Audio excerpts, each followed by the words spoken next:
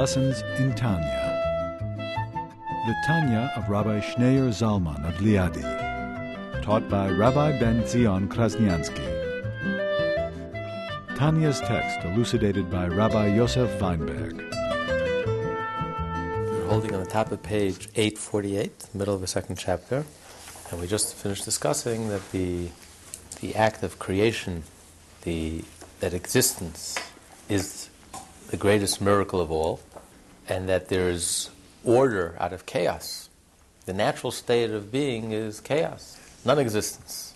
The laws of thermodynamics, that everything should return to its natural state, which is death, non-existence. And the fact that life triumphs, health triumphs, existence triumphs, that there's life, that there's order out of chaos, is nothing short of an astonishing miracle, and it takes a tremendous amount of energy, creative divine energy, to sustain this reality, to create this reality. And he brings the analogy, if splitting the sea, which God had already created water, and he had already created the nature of flowing, that things flow, water flows. And he created the nature of things standing erect. For example, a stone wall stands erect. It doesn't need a force to constantly keep it up. The stone stands up. Water doesn't need a force to get it to flow. It flows naturally. And God performed the miracle of the splitting of the sea, where he didn't suddenly transform the water into marble. The water didn't become marble. The water remained marble. But the miracle was that the water, when contrary to its added-on nature of flowing, instead of water flowing, water acted like the nature of stone. It stood. And yet, although God didn't create anything new, he just changed properties. Instead of the property of flowing, which already exists in the world, he changed it for a property of standing, which also exists in the world. So God didn't say that the water should stand. There was a wind that had to blow all night to get the water to stand. Because in order to get something to do, to act, to do something against its nature, you need a tremendous force. You need something, an energy to force it to go against its nature. Since the nature of water is to flow, in order to get water to stand, you have to blow. You need a force to get it to go against its nature. What happens the moment the force is gone, the moment the blowing ceases, stops? The water reverts back to its nature. Water starts flowing. So how much more so when we are created something from nothing? When we talk about existence itself, creation, something from nothing, our nature is nothing. It's more natural for there to be chaos than for there to be order. It's more natural for there to be illness than for there to be health. It's more natural for there to be death than for there to be life. It's more natural that there should be non-existence than that there should be existence. So how do you get from non-existence to existence? This takes an ongoing effort, an ongoing force, an ongoing energy, the creative divine energy that must continuously and constantly create the world. And therefore, if God is constantly engaged and involved in creation, and creation is intentional and deliberate, then nothing in this world is random, nothing in this world is accidental, nothing in this world is incidental or meaningless. If God found it important enough to trouble himself, to create at this very moment, to create this grain of sand, this episode, this occurrence, this incident, this experience, then it must be very meaningful. And it must be imbued with profound meaning. If God himself is bothering to create and orchestrate this event at this moment as we speak, then it must be very meaningful. And this is the foundation of the teaching of the Baal Shem Tov. The importance of divine providence, which flows from the teaching of the Baal Shem Tov that we learned in the first chapter, that creation is ongoing, which is the importance of divine providence. So everything, down to the tiniest detail, is by divine providence. How everything is meaningful. Everything a Jew hears or everything a Jew sees is there to teach us something. There's a lesson. Hashem is speaking to us. Nothing is coincidence. Nothing is by accident. If we encounter something and we experience something and we meet someone, there's a lesson. There's something inherent there, something very meaningful that's speaking to us. It's very personal. Nothing in this world is haphazard. Everything is very personal.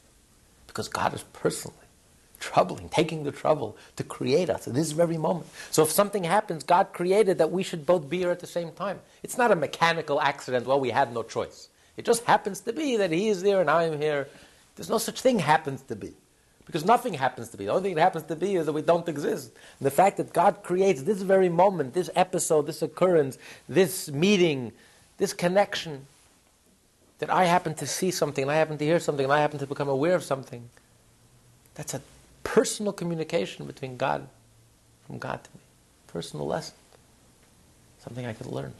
So the world suddenly comes alive. Everything is divine providence. Nothing, down to the tiniest, most exquisite detail, is accidental. Happens to be. It must be. There is no choice. Everything is being recreated at this moment by God. And the closest analogy that we have to creation, it's difficult for us to relate to because we don't create. As he began the chapter, we only form and shape. We take things that exist and we form and we shape it, but we don't create. Of course, you need a tremendous... The more you want to shape something, the further you get from its original. To take a piece of metal and to change it into a car, it's not a natural process. It takes a tremendous force to take this raw metal and to form and shape it into a car. But once it's done, you can leave and the car stands on its own because you haven't really created anything. You've just changed the shape and the form. You've just revealed one possible form, one possible shape. But the closest analogy that we have in our own personal lives to creation is daydreaming. When a person daydreams and you create in your mind, you can be daydreaming right now. You're sitting at a lecture, you find it boring, and you start daydreaming. And in your daydreams, you can create all sorts of events, personalities, characters. You can win a Nobel Prize in your daydream. You can become the President of the United States in your daydream. You can become a hero in your daydream. You can see the press. You can see the awards. You can see the publicity. You can become a star in your daydream. You can become a billionaire in your daydream. I mean, you can dream. And it could be a very fascinating dream, engaging dream. And then your dream, you create people and events, and then suddenly your cell phone goes off. What happens to your dream? What happens to your people? What happens to your event? It's gone.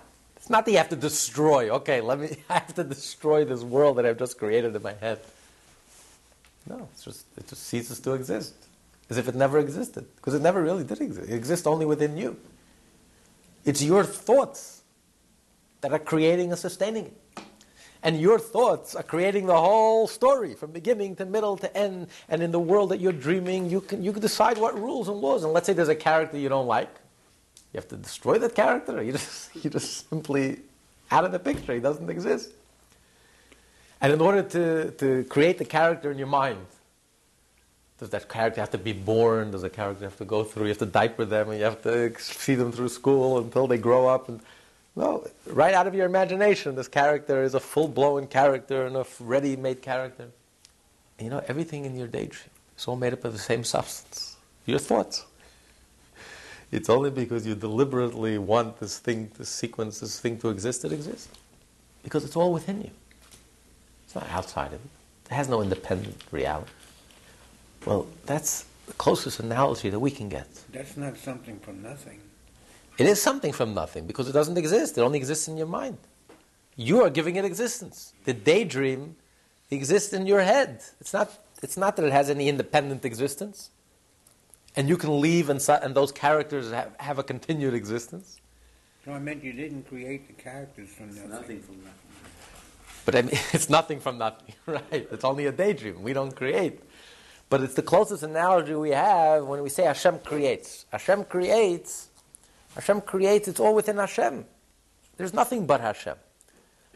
So Hashem is creating nature and the laws of nature and the sequence of nature and the logic of nature and order out of chaos and life and health and existence. Hashem is creating it deliberately. He wants, and it's Hashem's thoughts and intentions and deliberate intentions that's creating the whole universe, physical as well as spiritual universes. Mind-blowing higher levels of consciousness, and then mind-expanding experiences, and angelic and angels and spiritual realms, and the whole universe as we know it. Time, space, words, concepts, ideas, spiritual dimensions, physical entities, spiritual entities, the whole world, exquisite music, art, all the whole world as we know it. God is thinking about us and speaking about us, and that's why we exist. The moment Hashem chooses to or he stops thinking about us, and stops thinking about it, then we cease to exist as if we never existed. We have no independent reality. So it's not that Hashem created the world 5,765 years ago and then the world is on its own. Hashem must be creating us right this moment. Must be thinking about us right this moment. Must be speaking us and bringing us into existence this moment. Because if you would cease for one moment, as in the daydream, you stop thinking, it's not like you have to erase it and there's a mark. It never exists. It only exists within me. And it's my thoughts and my energy that's the whole substance of everything is all made up of the same substance, your thoughts. The moment you cease thinking, it ceases to exist. And the same is with Hashem. What is our substance? What is the substance of the stone, of the pebble, of the grain of sand, of the amoeba, of the atom, to the angel, to the galaxy? It's all made up of the same substance. The divine energy. Nothing else. The moment Hashem stops speaking, then the whole universe ceases to exist. It's not that God has to erase the universe. The universe ceases to exist if it never existed. Because we have no other reality. We have no independent reality. So it's not that God gives us life. We exist, but God gives us life. The stone would not exist. There could be no existence unless God deliberately wills us into existence. Personally, wills us and speaks us into existence. And therefore, if Hashem deliberately wills us into existence, therefore, everything in the world has intrinsic value and importance.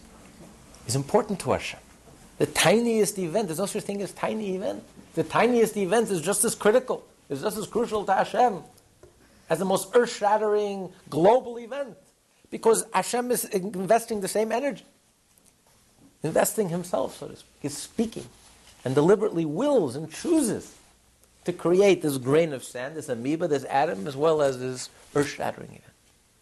Therefore, everything is divine providence. Nothing. It's impossible. Nothing could happen by accident. And that's why this the second chapter is a continuation of the first chapter. If you understand the revolution of the Baal Shem Tov, where the Baal Shem Tov took the Midrash and publicized it and explained it, and this has become the foundation, the cornerstone of the Hasidic philosophy, that Hashem creates the world each and every moment. If you understand that, then you understand the concept of divine providence, that nothing in the world is by accident or haphazard. Because if Hashem is personally creating everything, then everything is meaningful, and everything is connected. And everything has a divine meaning, a divine purpose, and divine connection. And everything plays an integral role in Hashem's purpose for creation. And therefore the world becomes a very friendly place, a very warm place. It's not a harsh, cold universe, an indifferent universe. This is a universe, it's a moral universe. It's a universe imbued with meaning, a godly universe, where Hashem is with us every step of the way. Hashem is within us, Hashem is all around us.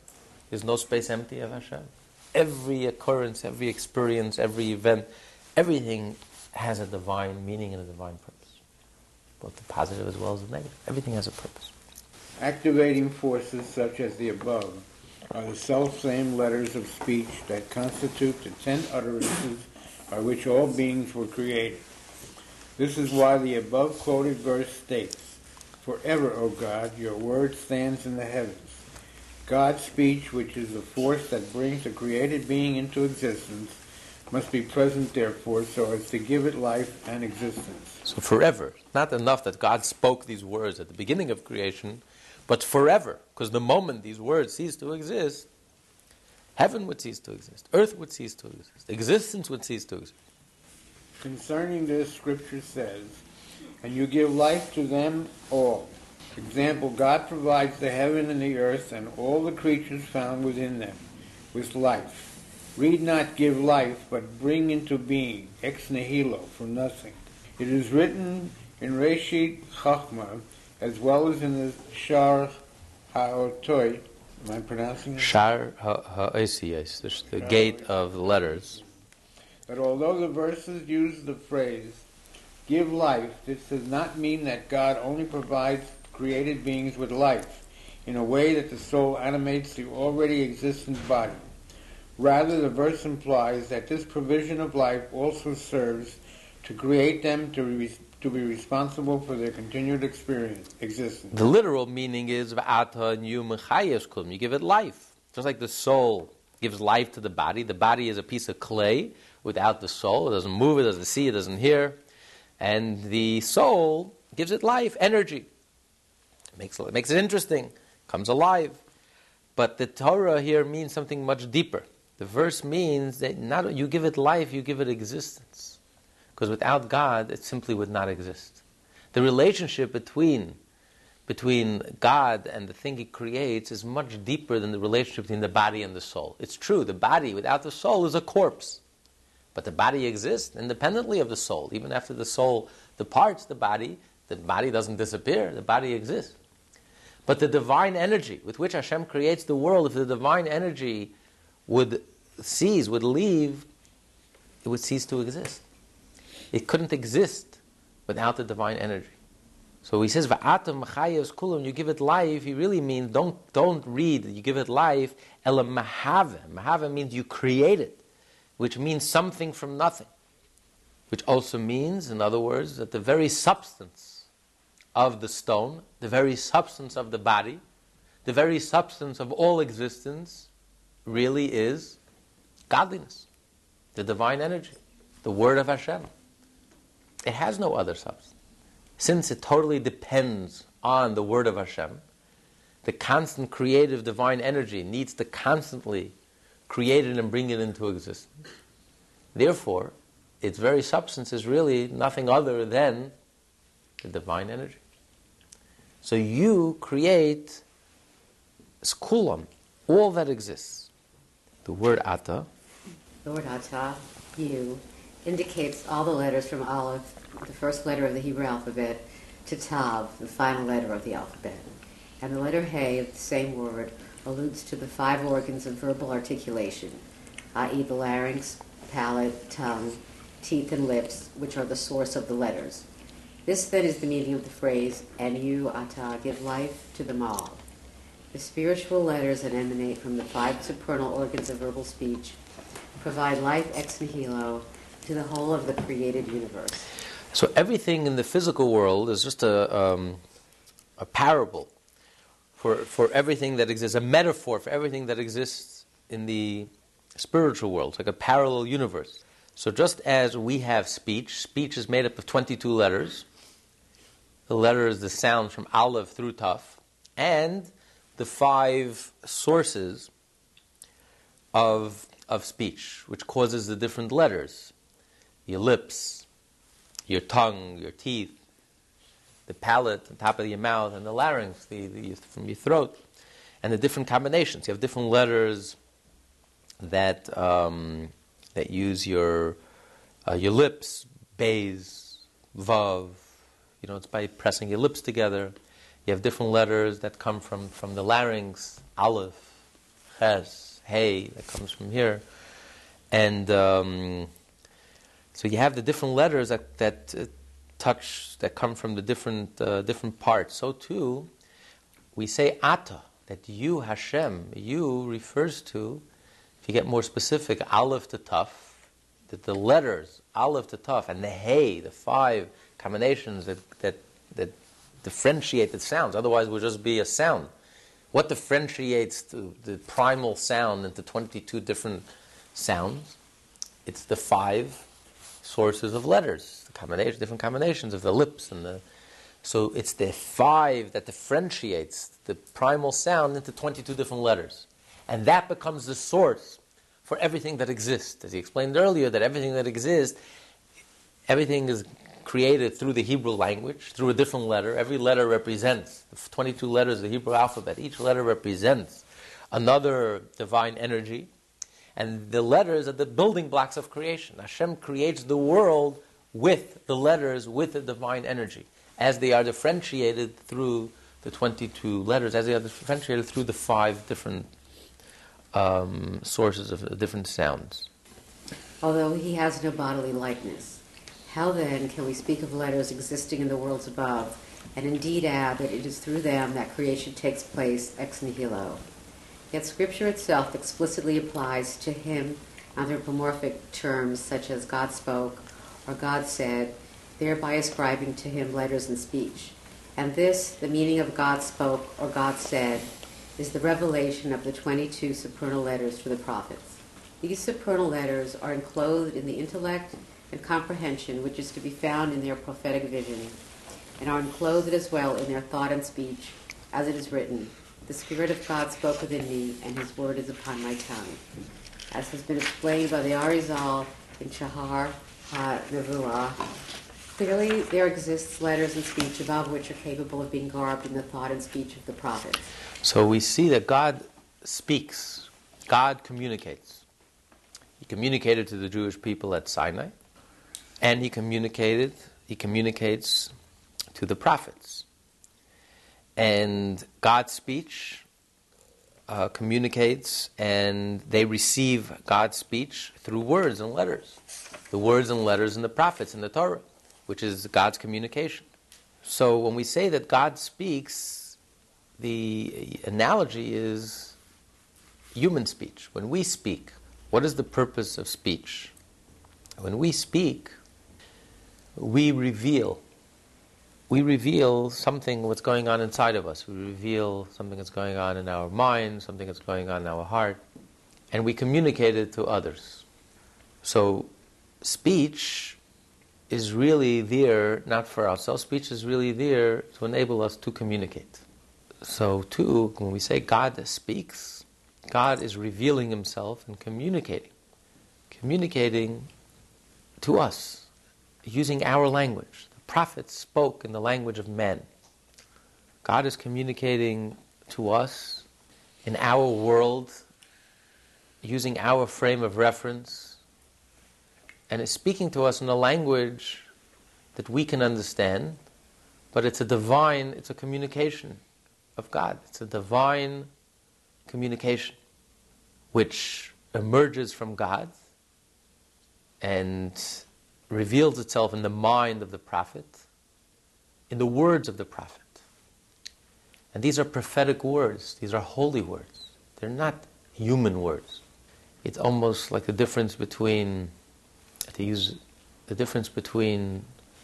regular speech and poetry. You can speak and speak and speak. And today we have an abundance of words, 24/7, non-stop speech, and doesn't touch you, doesn't inspire you, It annoys you. It annoys you. Doesn't stir anything from within. It's just an avalanche of speech. But then you have poetry. Poetry can be very short, very concise. But these are words that come from the soul. These are soul-stirring words.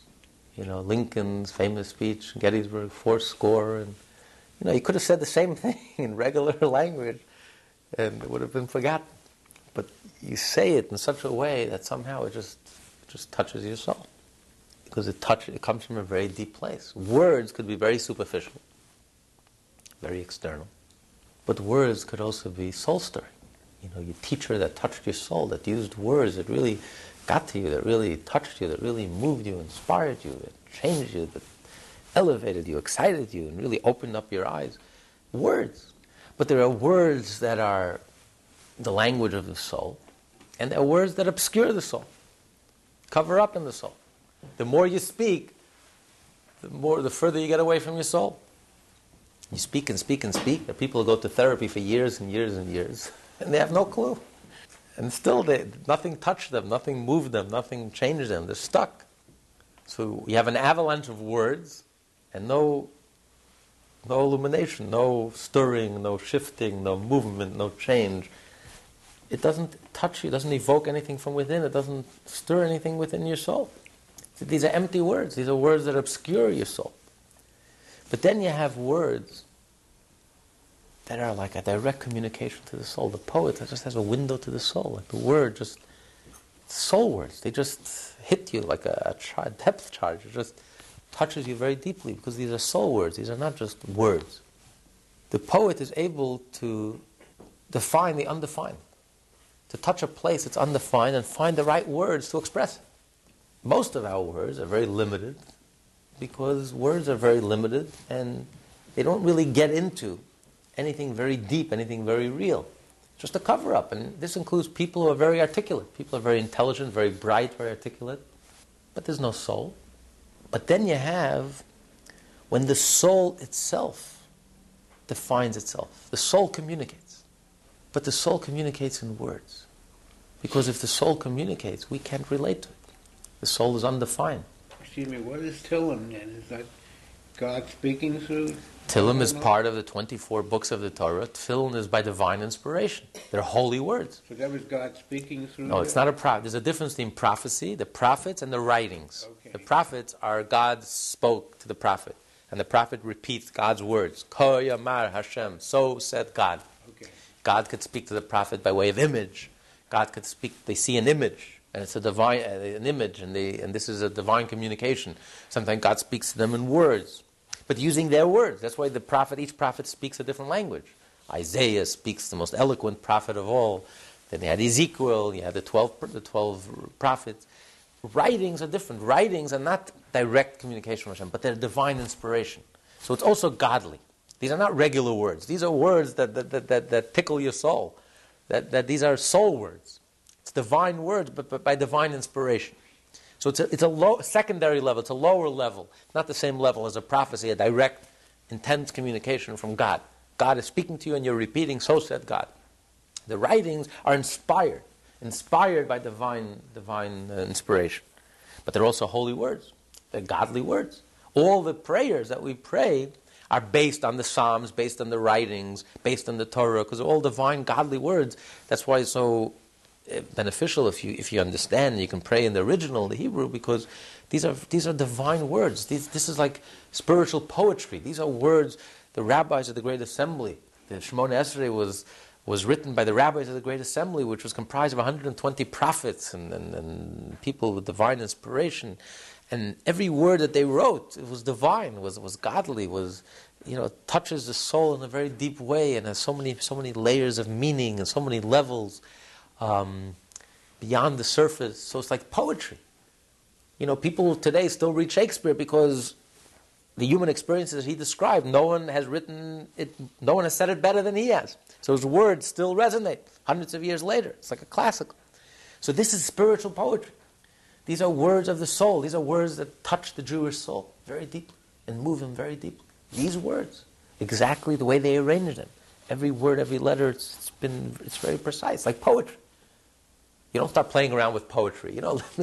It loses the whole magic. Because it's precisely the way it's laid out, this somehow resonates and touches you very deep. So prophecy is almost like a communication from the soul. It's God defining the undefined. God is undefined. Divine is undefined. But God, when there's something emerges from the soul, something stirs from the soul, and is captured in words, it moves you, it touches you in words. And that's the advantage of the prophets. The prophets, unlike Moshe, the generation of Moshe, they were the highest generation of Jews that ever lived. They were a godly generation. They were enveloped in the clouds of glory. The prophets, they were already in a lower level. Most of the prophecies are rebuke. The prophets are rebuking the Jewish people. But it's not like a rabbi rebuking his congregation. It's the word of Hashem. They're quoting the word of Hashem. Hashem is rebuking them. It's divine rebuke. But it's Hashem is speaking to a generation that needs rebuke. A generation that's a little disconnected from Hashem. A generation that's very much in the framework of words and limitations and definitions. It's already disconnected from Hashem. And yet the prophet has like a window to the soul. The prophet is where the soul stirs and comes up with words, but words that move you, words that sear into your soul, words that are divine, soul words. It's a communication, and it's speaking your language, the world of words. This is not a world where there are no words, which is infinite, which transcends words, a godly world where there's only one, and there's no I, and there's no ego, and there's no words, and a world that transcends thoughts and concepts. No, these are people that are very much living in a world that's limited and defined and external and superficial to Hashem. Disconnected. And yet, a prophecy is a window to the soul, a direct communication, a fresh communication. Hashem has spoken. Hashem spoke to us today, and He gave Isaiah the prophecy, and He's rebuking the Jewish people, and Ezekiel is rebuking the Jewish people, and Jeremiah. But it's Hashem speaking. It's divine. It's not just rebuke, it's divine rebuke. Hashem is speaking, and these are words that until today sear your soul. You read the prophets. It shakes you. It gives you a jolt. These are divine words. Hashem is speaking. It's a window to the soul, a communication. Hashem is using words, using the language of man. The prophet is speaking using his language, the language that he's familiar with. But it's divine words. It's like a stirring of the soul. It's like the analogy when we experience something suddenly emerge from us, from our soul, a word that just stirs us and touches us very deeply, that's emerged from within us. It's a word, but it's not just a word. It's a word, it's a poetic word. It's a word that really touches us very deeply. Unlike the majority of words. The majority of our whole life is made up of words. But the words are very external. Words are very superficial. And they don't really touch us, and they don't change us, and they don't really get deep down into it. They don't really get to us. On the contrary, words are a great cover-up. And the more intelligent you are, the smarter you are, the more verbose you are. We are living in a Western culture which is verbose. And we have we don't have a deficit of words. We have a surplus of words, 24/7, non-stop, speaking, and at the end of the day, very little illumination, but just a lot of words and words. But prophecy is like a divine illumination. It's like a communication, a window to the soul, a communication from something stirs inside of you. It's a word that grabs you. It's a word that gives you a jolt and you pay attention. It's a word that you sit up and you listen. You know, it's like those gifted speakers or poets that have a way of like really speaking soul words. Someone else could say the same thing, but it doesn't do it for you. It's not, and this is like magical. It's like a direct communication from the soul. Captured in words, miraculously captured in words. Something, an experience that defies words, captured in words. That's the gift of the poet. So that's the analogy to prophecy. We say God speaks. And God transcends words and definitions and concepts. God is infinite. But God communicates with us. But God communicates with us. In other words, God uses words. God speaks our language. But it's a communication from above. It's a stirring. It's a divine word. It's a word that's directly from Hashem. And that enters into the mind of the prophet. And the prophet repeats the words, and these words sear into our soul. These words are divine words that stir us, that elevate us, that touch us in the deepest place. Godly words. They're words, but they're godly. That's the tremendous ability of the prophets. That's why it's one of the 13 principles of faith to believe that God can speak to a prophet, that God could communicate to us. Using human words, God could communicate to us. And these are divine words. And it's divine prophecy. And it's holy. that the undefined could define himself. That God is not limited. Those prophecy comes from a very deep place. That God is not limited. God doesn't only have to limit it to express himself only in an infinite way. God has the ability to communicate. God has the ability to reveal himself, even in a finite medium, even using words. And yet these words are magical, are holy, are divine. They're prophetic words. They're words that touch you, that inspire you, that move you, that jolt you, that get to you. And you sense godliness. You sense these are godly words, these are holy words. That's the miracle of prophecy. In a certain sense, what the prophets were able to accomplish was even greater than what Moshe accomplished. Because Moshe gave us the Torah, which is divine. But the prophets were able to bring godliness even into our language, even into our world. Into the world of rebuke, yet it's a divine rebuke. Into the world of words, human words, but they're prophetic words. And they're divine words. It's like God revealed himself using words. So we see that the Torah speaks of God speaking, because it means that God is able to communicate with us. God is able to define the undefined. God is truly limitless. He's not even limited to being infinite. God could be infinite and finite at the same time. That's the meaning of God speaks. Not that God is limited to speech, but that God is so limitless. God is truly undefined, that he can define the undefined. He can even use a medium of speech, the thought of the prophet, the speech of the prophet, the language of the prophet. And it's a divine communication at the same time. Only God can do that. This is a prophecy. This is what prophecy is all about. So God speaks. It's speech, it's limited, it's defined, but it's a divine speech. It's infinite at the same time. It's godly. Similar to this is the investment of the letters in created things, as it is written, by the word of God were the heavens made, and by the breath of his mouth all their hosts, except that the enclothing of the letters in created beings comes about through numerous and powerful descents, until the letters reach the corporeal world of Asiya, which contains corporeal beings, whereas the apprehension of the prophets is in the world of the Atzilut, as it becomes clothed in the world of Beriah. It is from this lofty level that the spirit of prophecy descends upon the prophets. In similar fashion, the supernal letters descend and are invested within created beings, providing them with life and creating them ex nihilo. So he says, similar to this, when Hashem speaks and he creates the heaven through his word, it is also, we speak of Hashem speaking, Hashem communicating. When Hashem speaks, we are the language of Hashem. When Hashem speaks, he creates us with his speech. The whole purpose of speech is in order to communicate to others. If you're alone, you don't need to speak. If you're Robinson Crusoe, you don't need to speak. There's no one to speak to. There's no need to speak. You think. You communicate to yourself by thinking.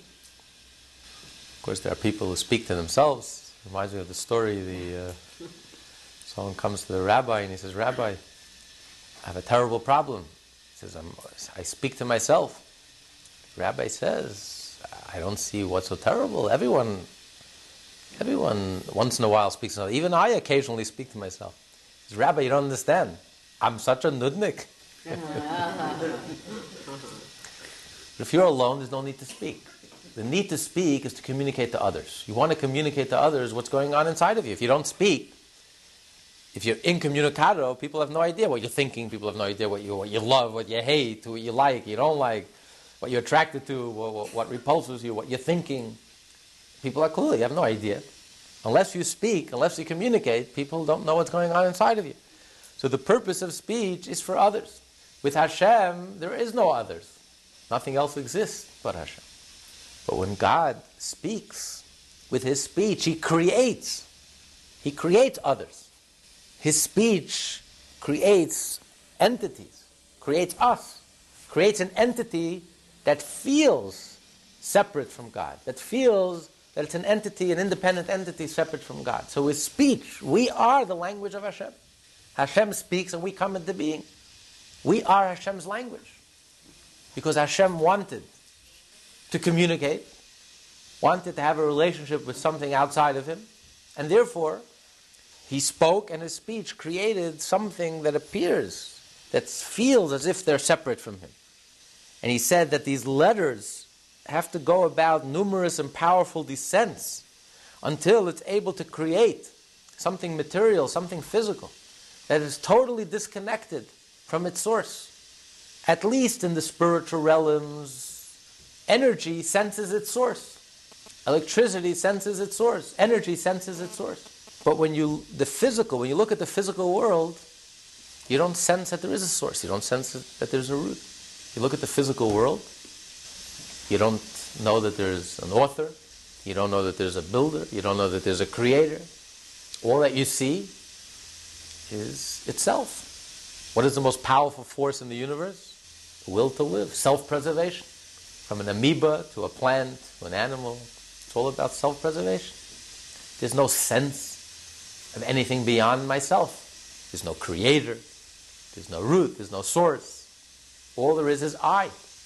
So this is the ultimate outsider, the ultimate disconnected being is in the physical world. So when God speaks, it's not enough that God speaks. Because when we speak, at least you recognize the speaker. You recognize the source of the speech. But when God speaks, God ultimately, as a result of his speech, God created a world that doesn't even recognize that there's a speaker. Doesn't even sense that God is speaking. When you speak to someone outside of you, but the other person knows that you are speaking. It's your words. He doesn't disconnect the words from its source. But God created a physical world that doesn't even recognize that there's a speaker. Doesn't even recognize that there's a source. Doesn't even recognize that there's an author, a creator. You look at the world, and the world denies a creator. Nature, Mother Nature. You don't see creator. You don't see that there's a speaker, there's someone speaking, that there's someone communicating. You just see speech as an independent reality, speech. Where did the speech come from? Who is speaking? It comes from nowhere. I exist. Where do I come from? I don't know. I am. I am because I am. Emotionally, experientially, we feel inside as if we always existed. And we feel as if we always will exist. We can't imagine the world without us. Yeah, maybe intellectually, abstractly, but emotionally, experientially, that is why death is so horrible. We can't accept it because I will go on forever. I always existed and I always will exist. I am because I am. Independent. Self-sufficient, self-sustaining. There's no source. As if the words stand alone, independent.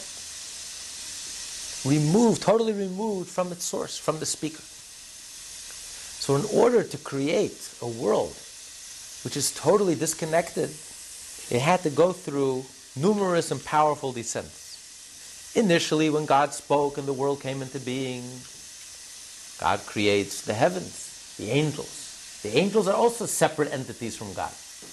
They're created beings. They're not God. They're not allowed to bow down to an angel or worship an angel. To worship an angel, that's idolatry. The angels are independent beings. But an angel senses that there's a speaker. The angel knows that there's a root, that there's a source, that there's an author. But then the speech went through very powerful, many numerous and powerful descents until it reached the point where the speech became disconnected from its source. That it doesn't even point to any source. It just exists. I exist. I don't need any justification. I don't need any rhyme. I don't need any reason. I am because I am. Why are you here? I don't need a why. I don't need an author. There's no creator. I just am. So in that sense, the speech with which God creates the world, especially the physical world, is different than the speech of the prophets. The speech of the prophets is a direct communication from the world of emanation, from the world of Atzilus, the world of unity, the godly world. But the godly world reveals itself in the world of creation, using human language, using human metaphors. But it's a stirring of the soul, so to speak. It's a stirring, a revelation of the world of emanation. It's a word, but it's a divine word. But the speech with which Hashem creates the world, Hashem created something physical, something totally disconnected from Hashem.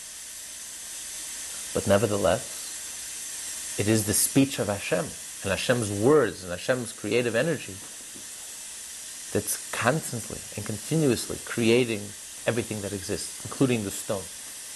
And if for one moment, if Hashem's words would depart from the stone for one moment, then the stone would cease to exist. Now we have the 10 utterances with which God creates the world, but corresponding to the 10 utterances, we have the 10 commandments, which are the words of Torah. But there's a difference between the words of Torah and the words with which Hashem creates the world.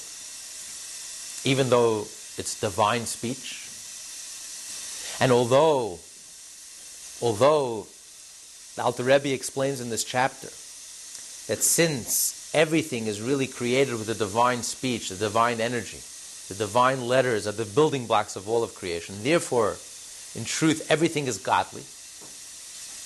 The very substance of everything that exists is godly. And everything that happens in the world is divine providence. Nevertheless, the Torah, the words of the Torah, the 10 Commandments are entirely different. Because although the fact that God deliberately chooses and willingly chooses to speak this moment and to bring the world into existence means that the world must have meaning, must be something very special. If Hashem is taking His time to speak and to will us into existence, then obviously everything that occurs in this world, everything that happens in this world must be very meaningful and very important. Otherwise Hashem would not bother and would not take the time to create us and to create everything that happens in this world. Nevertheless, the words of Torah, the 10 Commandments, are entirely different. And again, we can understand this from the human analogy. God created the world with 10 words. Well, what are 10 words? How many words do you speak in your lifetime? Plenty. And if you would have lived another 100 years, and if you live forever, you can speak forever. What are 10 words in comparison to the amount of words you speak in your lifetime? Nothing. No one is going to call the press. No one's going to call a press conference. Stop the presses. Front page story. It's a non-event. It's meaningless. In comparison to the amount of words that you speak in your lifetime, 10 words are nothing. Do you use up the amount of words that you have? Do you have words stored up inside of you? It's not like you're making a withdrawal. You have a certain amount of money in your bank account, and every time you speak, you're withdrawing. You have a certain amount of words that are stored in your soul, and every time you speak, you're withdrawing. Listen, even Bill Gates, every time you withdraw a dollar bill, the bank account is depleted. Every drop you take out of the ocean is a drop less. But you can speak and speak for infinity. If you live forever, you can speak and speak and speak, and you'll never be depleted. Because speech is very superficial to you. Speech means nothing to you. Why do I need to speak? Do I need to speak for myself? I don't need to speak. I only speak for others. To share with others what's going on inside of me, I need to speak. For myself, I don't need to speak. So speech is totally superficial to you. Speech doesn't add anything, doesn't take away. It's not like you're investing a piece of yourself when you speak.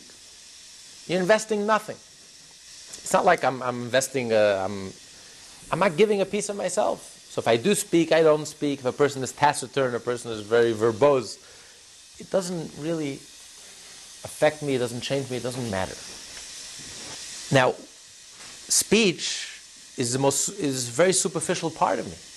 There's something that goes even beyond speech, which is thought. For every thought that you speak, for every thought that you have, you need many more words to describe. If you think something in 5 minutes, you need a half hour to explain it. So speech is much more intimate, is much closer to you. So in comparison to the thoughts, and you never stop thinking, you could stop speaking.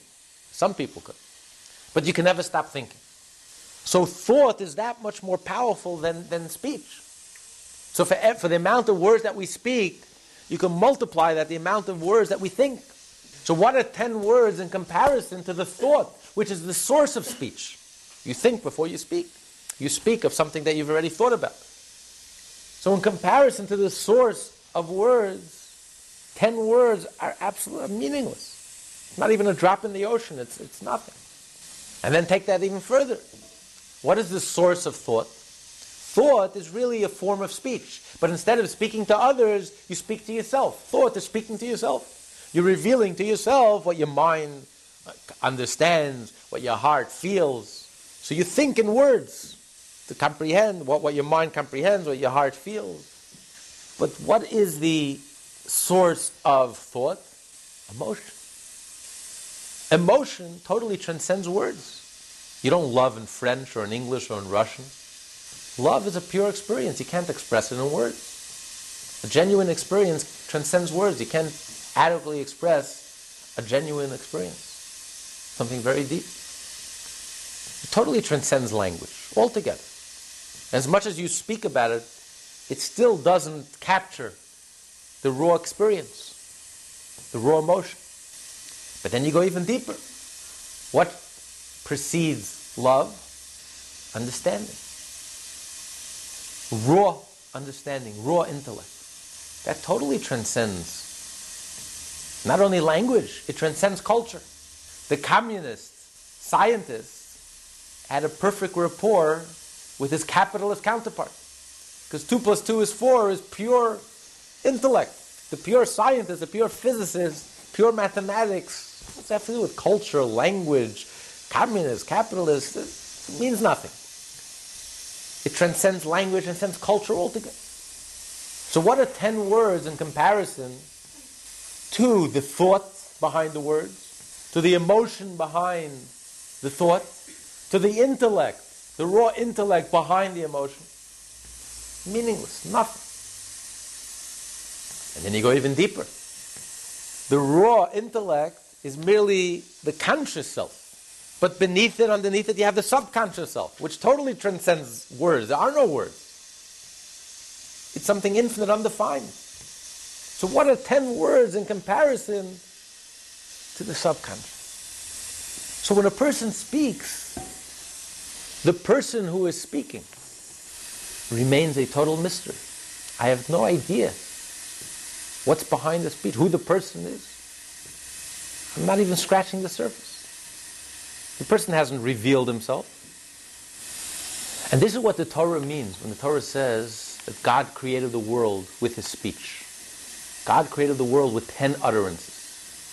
The only difference is, he's using a human analogy, but the only difference is the distance between the 10 words and the person who's speaking ultimately is still finite. But the difference between Hashem and the 10 utterances is infinite. So God's essence remains a total mystery. So the Torah is giving us a human analogy when it says that God created the world. God created something that is totally, that obscures God, that's disconnected from God, that obscures God.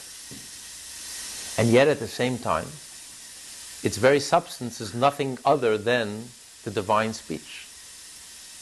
So when we speak, what are 10 words in comparison to the speaker, to us? It is insignificant.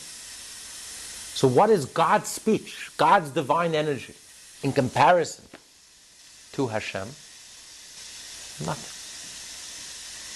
Which explains why creation is called something from nothing. We've been discussing the last 2 weeks that creation is something from nothing. But after this whole explanation, after this first and second chapter, it becomes very puzzling. Why is it called something from nothing? If anything, it should be just the opposite. We should call it nothing from something. We are nothing. Hashem is something. Hashem is reality. We are nothing. Our essential nature is nothing. We are created from nothing. So much so that Hashem has to continuously create us each and every moment. So essentially, even now we are nothing. The only reason we're here, we exist each and every moment, is because Hashem, there's this dynamic, powerful, creative, dynamic, divine energy that's bringing us into existence. Hashem is willing us into existence, creating us each and every moment, that so much so that our very substance is nothing other than the divine energy. So if anything, Hashem is something and we are nothing. So why do we call it something from nothing? It should be called nothing from something. Hashem is something and we are nothing. Truly nothing. We never existed, and even now we don't truly exist. We only exist because Hashem is creating us this very moment. If Hashem would cease to create us, we would cease to exist. We have no independent existence. Our whole being, her soul substance, is nothing other than Hashem. Hashem's divine energy. So Hashem is something and we are nothing. Why do we call creation, Bereshit bara, in the beginning God created something from nothing?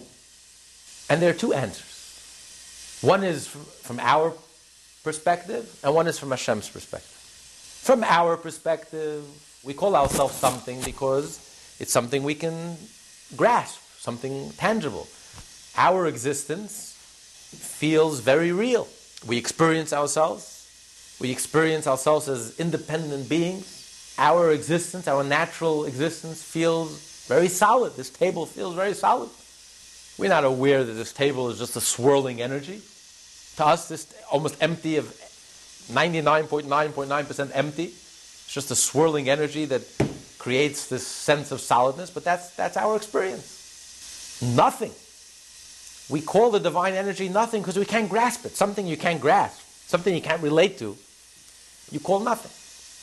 This is something, we are something, and godliness, infinite, undefined energy, for that matter even spirituality, we call nothing because we have no words, we have no concepts, we have no tools to understand it. So to us it's nothing. So much so you can go through your whole life and not even realize that this table and the whole world is nothing other than divine energy, pure divine energy. You can go through your whole life. There are many billions of people who go through their whole life, and this truth totally eludes them. Some of them even deny the reality of God, let alone that the whole substance of everything that exists, including themselves, is nothing other than the divine energy. So it's nothing. We can't relate to it. It's all around us. It's within us.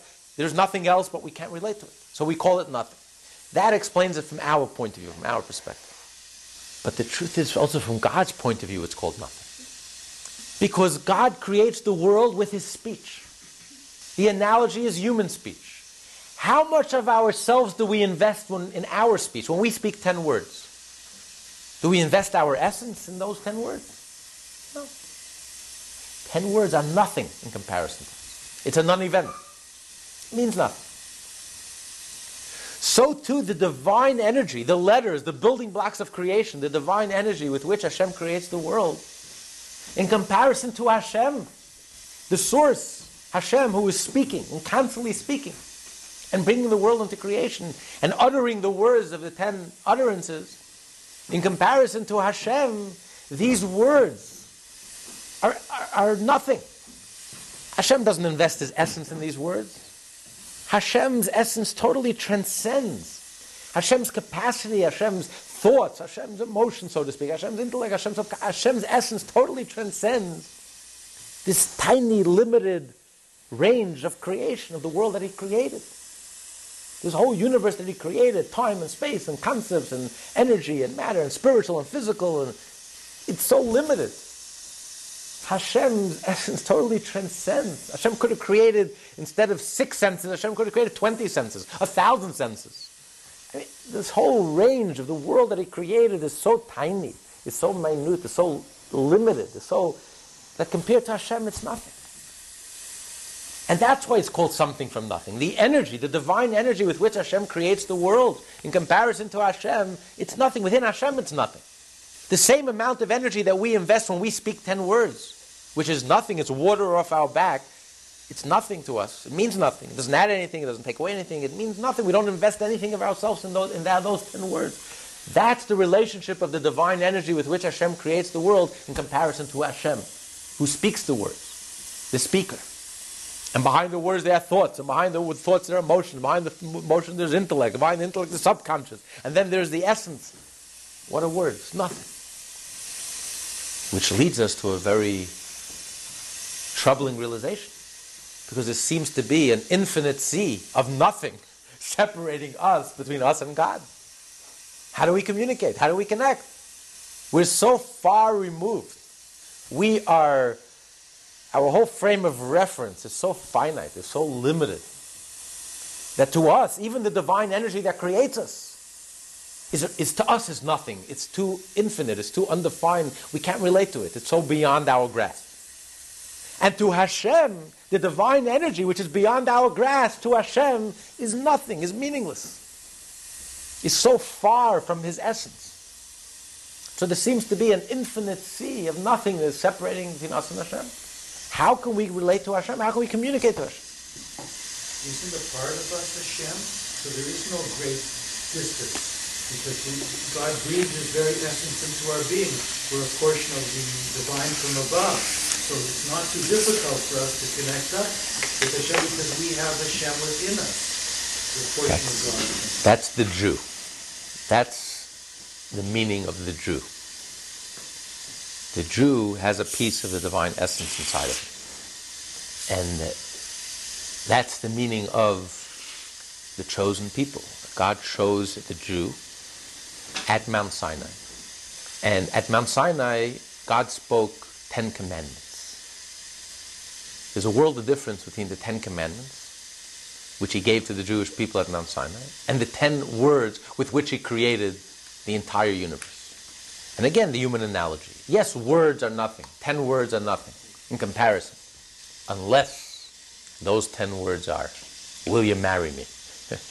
Those words touch your whole life. Those words touch your essence. Those words come because marriage touches your essence. It's not just a detail, an aspect, a great aspect, an important aspect. Marriage is the only area in your life where every fiber of your being, every bone in your body, every part of you, consciously, subconsciously, emotionally, mentally, physically, is totally engaged and concentrated. And that's what happened at Mount Sinai. The revelation of Mount Sinai. What took place at Mount Sinai is that Hashem starts out the 10 Commandments and He says, Anoichi, I who am I. You're not dealing here with God the Creator. God is role-playing, God is speaking. So a person speaks 10 words. What are 10 words in comparison to the whole person? It's nothing. So the whole creation, the whole universe, religion, mysticism, to Hashem is absolutely nothing. Doesn't even begin to scratch the surface. Nothing. But here, at Mount Sinai, Anoichi, I who am I, my essence, I am marrying you. I'm being intimate with you. I'm investing my essence into the Torah. When a Jew does a mitzvah, you're touching God's essence. It's mystical. We don't understand how by shaking an esrog on Sukkot, you are touching the divine essence. I don't know how. You don't understand how when a Jewish child, a 5-year-old child, studies Rashi in the Torah, a simple Rashi, and the 5-year-old child understands it with his human mind, understands what Rashi is saying, you are being intimate with Hashem. Your mind has touched the mind of Hashem. You're touching the essence of Hashem. It's a godly thing. We don't understand it. But that's the miracle of Mount Sinai. That's the revolution of Mount Sinai. Hashem, that's why it's called revelation. Hashem revealed Himself with creation. Hashem did not reveal Himself. Creation is called Olam. The world is called Olam, which comes from the root Helem. God hides Himself. But with revelation, God revealed His essence. That's the miracle of the Jew. That's the miracle of Mount Sinai. That Hashem gave us a piece of His essence. Not because we're so smart and we're so clever. You can be the most mystical, spiritual person in the world. We're not called to choosing people. You can't choose God. That's the answer at Mount Sinai. We cannot relate to God. God relates to us. It's a one-way street. God relates to us. God chooses to relate to us. God chose us. You can be Buddha, you can be Mother Teresa, you can be the most mystical, you can be an angel. God didn't choose the angels. They don't know what God looks like. God didn't invest His essence in the angels. Who did God marry? Who did God invest His essence in? In us, human beings, in the Jewish people, in the physical world, in the temple, a mitzvah, a physical, studying Torah, mitzvot, unconditional love to your fellow Jew, doing acts of kindness. This is where you touch the essence of Hashem. Does the non-Jew have a path to God? The non-Jew's path to God is through the 7 Noahide laws, as given to Moses in the Torah. Which is why Maimonides adds a very puzzling passage in Maimonides. He says that a non-Jew is considered a righteous Gentile only if he follows the 7 Noahide laws because it was given to Moses at Mount Sinai. There must be a Jewish connection. It must be connected to Mount Sinai. If it's not connected to Mount Sinai, he's only doing it because it's the smart thing to do, it's the wise thing to do, then ultimately it's not connected to the essence of God. If you want to be connected to the essence of God, it must have a Jewish connection. It must be connected to Mount Sinai. Because that's when God revealed his essence. And unless a non-Jew acknowledges that there was one revelation, and only one revelation, and there never was and there never will be another revelation like that ever again, where Hashem revealed his truth, revealed himself, invested himself in the Torah, and Hashem revealed in the blueprint, in the Torah, revealed the role of the non-Jew. The non-Jew has a role. A non-Jew, a righteous Gentile who follows the 7 Noahide laws as stated in the Torah, has a share in the world to come. Nolam Haba, will be resurrected. Because that's his role. He becomes then connected to the essence because that's his purpose. He's fulfilling his purpose. And that's a non-Jew that has a tremendous respect for Jews and knows that the Jew is his teacher and his prophet. Non-Jews like this? Many. Especially in today's day and age. We're living in a country that we have the friendliest Congress in American history, that have a tremendous respect for Jews, tremendous respect for Israel, and tremendous respect for Jews who respect themselves, who cherish their Jewishness. It's almost a miraculous phenomenon, but we are living in a very special time. I'm not talking about the Europeans. I'm talking about here in the United States, the greatest country in the world today. So there are righteous Gentiles, there are Noahides, Noahide chapters in every city in the world today, who study with the rabbis, who study the Torah, who connect with the Torah, and consider themselves righteous Gentiles, and are connected to Sinai. That's their connection to Sinai. But the Jew understands the dilemma. The dilemma is, how do you connect with God? You can't. Not through mysticism, and not through meditation, and not through love, and not through philosophy, and not through religion. Impossible. There's only one way. Hashem connects with us. Mitzvahs. That's why in Judaism, the mitzvah is the most important thing. The action, the deed. Because the mitzvah is divine. It's not a ritual or custom. It's divine. When you hold that lulav and esrog, you are touching Hashem. I don't know how. But Hashem revealed. And only if you touch it at the right time. If you take a lulav and esrog in the middle of January, it means nothing. If you light a Shabbos candle Wednesday night, let's turn Wednesday night into Shabbos. I'm going skiing Friday. It's more convenient. Let me turn Wednesday night into Shabbos. Nothing happens. You're just taking a match and wasting a match and wasting a candle. But it makes me feel good. It makes me feel religious. I'll make a setting. I'll eat the gefilte fish. I'll pretend it's Shabbos. Nothing happens. But when you do it exactly the way the Torah tells you to do it, Friday, not after sunset, before sunset, you light the candle, something mystical, something magical happens. You're touching the divine.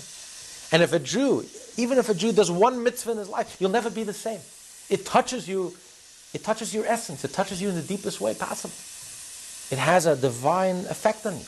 You'll never be the same. A Jew will put on tefillin once in his life, will never be the same person. A Jewish woman will light a Shabbos candle once in her life, she'll never be the same. It will affect her. And there are hundreds of thousands of Jews today whose path, return home to Judaism, started with one mitzvah. They were stopped in the streets, put on tefillin, lit a candle, and just a matter of time, and something touched them very deep. So these are the 10 words, the 10 commandments, which parallel the 10 utterances with which God creates the world. Because the speech of the Torah is an entirely different speech. It's a marriage. It's Torah. It's revelation. Hashem is revealing His essence. In this chapter, He's not discussing those words, the words of Torah. In this chapter, He's discussing the words of the prophets, which is also divine speech, and the divine speech with which God creates the world. Because the prophets are not the Torah. It's a secondary level. And it's rebuke. Most of the prophecies are rebuke. So God is speaking to Jews who are a little disconnected. And yet the words of the prophets are divine words. They're divine words that almost emerge from the infinite. Words that emerge from the infinite, and they stir you. And you can sense that it's divine words. It's words, but it's divine. It's like poetry, it's divine poetry. And that's the magic of it's also the magic of the Torah. The Torah, the words of the Torah, are words that touch your soul. Not just rituals and customs. It's like divine poetry. A Jew who lives a life of Torah, a Jew who lives a life of Torah and mitzvah, the language of the Torah, the words of the Torah, just stirs your soul. And that's the mission of a Jew. The mission of a Jew is to take the 10 utterances with which God creates the world and illuminate them with the 10 commandments. Reveal godliness, bring godliness, transform, change, take the physical object and transform it into a holy object. Do a mitzvah with it. Take something physical and make it into a sacred, into a holy object. That's the mission of the Jew. What is meant that silence is a fence around the Torah? That we speak too many things that are not relevant to... Now for wisdom, silence is because in order to learn wisdom, you have to listen. People who are constantly speaking don't learn anything. They don't listen. It doesn't only mean people are constantly speaking to others. You can constantly be speaking to yourself also. You're not listening. So the ability, the fence for wisdom is silence. Silence and listen. You can learn something. You can learn something new. You can learn something interesting. You can learn something you would never learn before. It takes a special ability to be able to be open, and to keep quiet, and pay attention, and listen. What do you think about the usage of the Hebrew language in Israel? It's becoming more an everyday language. That's a very good question. Since the Hebrew language, we just discussed, the Hebrew language is the building block of creation. The Hebrew language is so profound, so powerful, it's divine energy. Then how about the use of the Hebrew language for everyday, mundane? This explains, by the way, there was tremendous opposition. When they made modern Hebrew, there was tremendous opposition by the spiritual giants of the Jewish people. Because the Hebrew language is a holy language. And to take this language and to use it for mundane things is wrong. Also, the Hebrew language is a holy language because it's a divine language. But the modern Hebrew has just taken many English words and foreign words and just Hebrewicize it. And then it just becomes a language like any other language. It just becomes a consensus, a man-made language, which is really corrupts the whole thing. The whole point of Hebrew, it's holy because the language itself creates the objects. But when you start taking, so it just becomes one big mix, and you're just trying to make it like any other language with a dictionary, man-made language, and it's missing the whole essence of the uniqueness of the Hebrew language. Hebrew language is, that's why you're so careful by using the Hebrew language. There were some rabbis who on Shabbos only speak Hebrew, because Hebrew is a Hebrew language. And they wouldn't use Hebrew to talk about mundane, everyday things. Because Hebrew is the language with which God is creating the world and the universe this very moment. The words are powerful. And if you know how to use the words properly, you can create. The Maharal created the Golem. By using the divine name and divine words, it's a very powerful language. This is the building block of creation. If you know how to manipulate, that's why a tzaddik is able to create miracles. Because a tzaddik is able to switch the letters around. Tzara, you can turn the letters around into Tzohar. It says in the Torah, God tells Noah, Tzohar tasel teva, make a window, a light for the ark. It's taking the letters Tzara, tzaddik can take the letters Tzara, turn the letters around and transform the Tzara, which means a tzaras, which Jew doesn't know tzaras, and transform it into Tzohar, light, illumination. So the tzaddik is able to perform miracles because the tzaddik transcends, is able to reach the speaker, is able to connect with the speaker, with Hashem, and he's able to move the letters around. And when you move the letters around, the whole reality changes. And a miracle happens. And something changes in your life. Because this is the building blocks, the divine energy that creates everything that happens, all your experiences. So when you take this holy language and you just use it for mundane things, it really loses its purity, it loses its whole essence. So if you appreciate what Hebrew is, you would be very careful. And you would think twice of making Hebrew just like any other language. Just consensus, and it's missing the whole beauty of what Hebrew is. The holiness, the uniqueness of Hebrew. It's different. Israel is a holy land. It's not like any other country. The Jewish people are the chosen people. We're not like any other nation. It's not that God had 70 nations and he needed another nation, a 71st nation. He chose the people to create a different type of nation.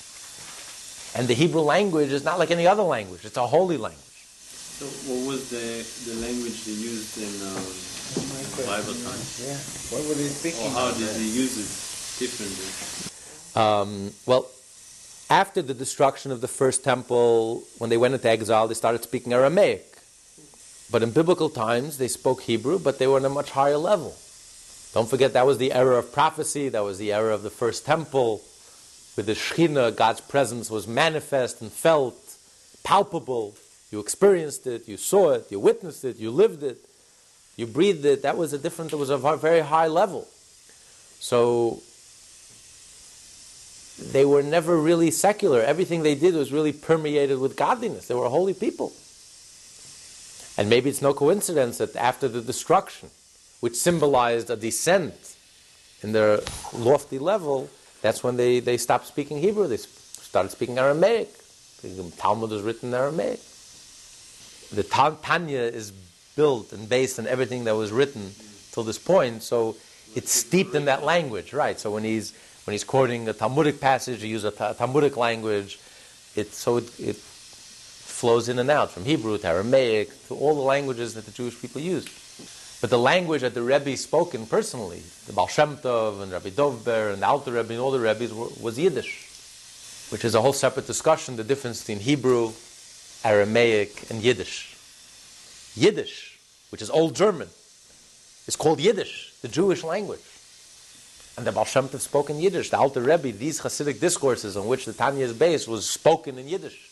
That was the language of the Rebbe's, Yiddish. So Yiddish is a very special language. But that's for a different time. The Lubavitcher Rebbe spoke in Yiddish, absolutely.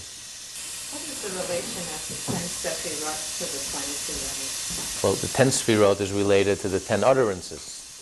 That's why you have 10 utterances. That's why you have the 10 plagues. That's why you have a minyan. That's why you have 10 fingers. That's why you have 10 commandments. The structure of the world, the substance of the world is 10. God creates the world with wisdom and understanding and knowledge and love. These are the ingredients with which God creates the world, the very ingredients.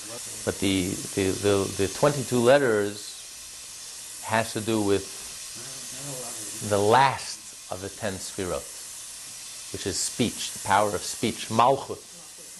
And speech, like the mouth. Malchut is called the mouth. The mouth, as a result of the lips and the teeth and the larynx and the 5 different parts, the palate, that divide the sounds into 22 different sounds. So speech has to do with the last of the 10 Sefirot, which differentiates and creates all the different letters. It creates the different energies and the different combinations that creates this diverse universe, infinitely complex universe that we live in.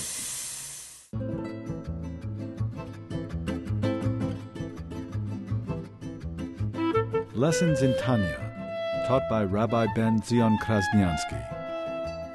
For more Tanya study, please visit our website at www.lessonsintanya.com.